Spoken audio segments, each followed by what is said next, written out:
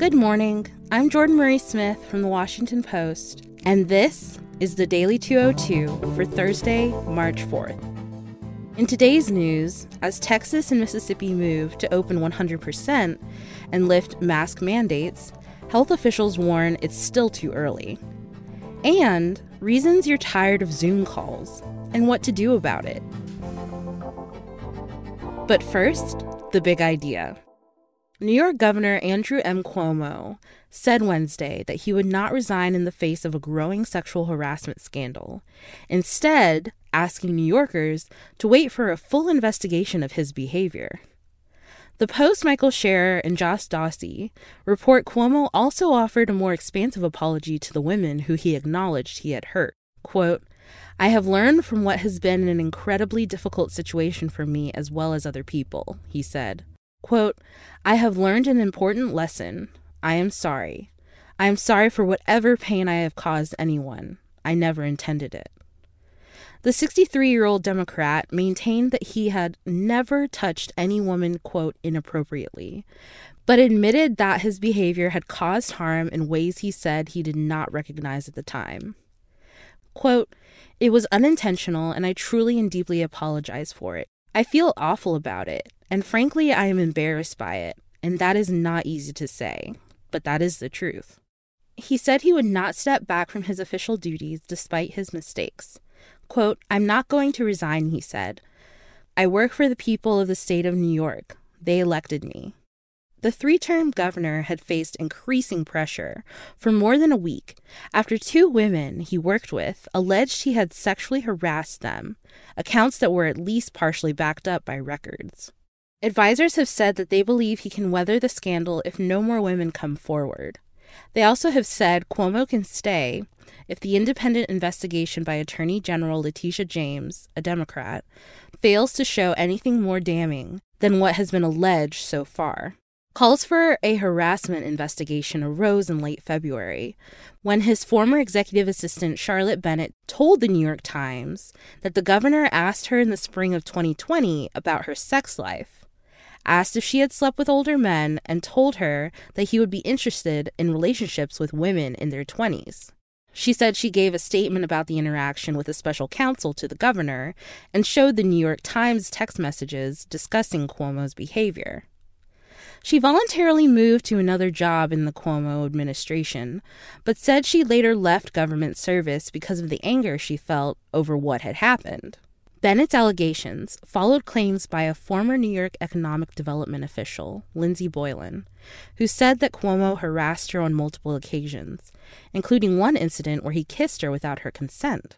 Cuomo's advisors said Boylan's claims were untrue, and Cuomo released a statement saying he never, quote, inappropriately touched anybody. But in response to Bennett's claims, the governor released a statement saying that he had a habit of joking with people, in public and private, about their personal lives as part of an, quote, attempt to add some levity and banter to what is a very serious business. A third woman Monday posted an account of an unwelcome encounter with Cuomo at a 2019 wedding in which he touched her back, and when she removed his hand, clasped her face, kissed her, and called her aggressive. Unlike the others, Anna Rush was not a government employee working with Cuomo. Cuomo said that he typically greeted people with hugs and kisses and pointed to existing photographs of this behavior as evidence that he had no ill intent. Quote, "You can find hundreds of pictures of me kissing," he said. "It is my way of greeting people." He noted that it was also a habit of his father, former New York Governor Mario Cuomo. And that's the big idea. Here are two other stories that should be on your radar. Number one.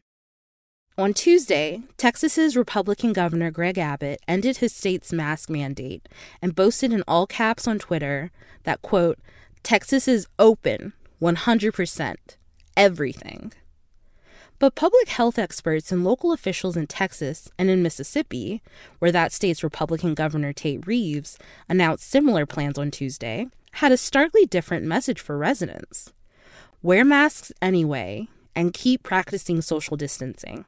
The Post's Katie Shepard reports that the backlash against Abbott's and Reeves' moves is fueled by concerns that they might set back the battle against the coronavirus.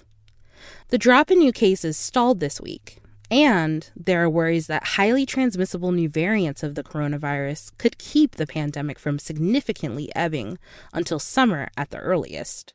With both Texas and Mississippi still in the top 10 deaths per capita among U.S. states, health officials warned that easing restrictions before vaccines have been widely distributed could cause another spike in cases and deaths.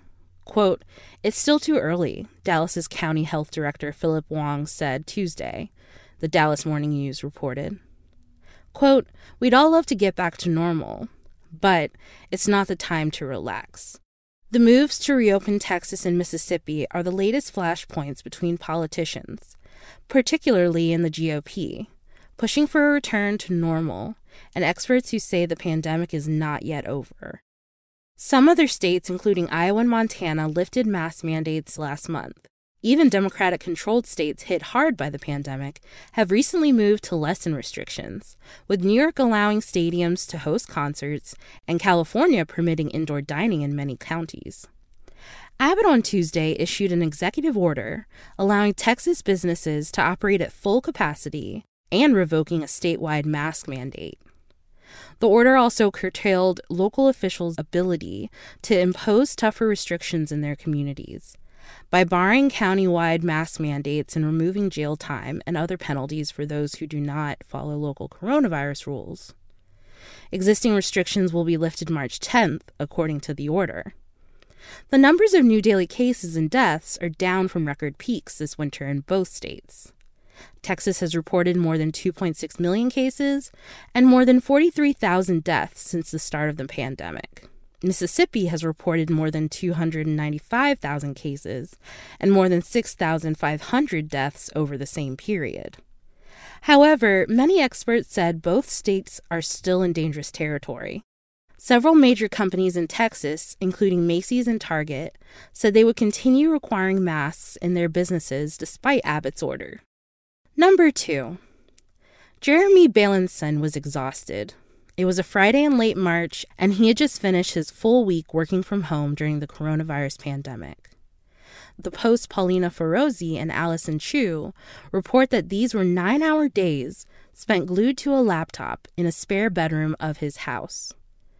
Then, a reporter asked him to jump on another video call for an interview. He thought to himself, "Why does this need to happen on video?" Now he's published a paper outlining why video chats may exact such a mental toll and suggesting how you can reduce fatigue. The peer-reviewed article was published last month in the American Psychological Association's Technology Mind and Behavior Journal. It says there are 4 possible reasons for so-called Zoom fatigue. Here's why video calls can be exhausting. The paper says that there's an excessive amount of direct eye gaze as people look at other people's faces close up. It's unnatural and not what people should typically do in an in-person meeting. During a video call, everyone is often staring at the speaker and the listeners, whereas in person, some people may glance at their notes or lean over to a colleague for a side conversation. There's also the constant self-evaluation. Seeing our own faces and gestures several hours a day on video is stressful and taxing, Bailenson said. Imagine if someone followed you around with a mirror during the workday. Video chats also cut down on people's ability to be mobile. Instead of walking and talking like you might be able to do during a phone call, video chats mostly force participants to stay in a fixed position.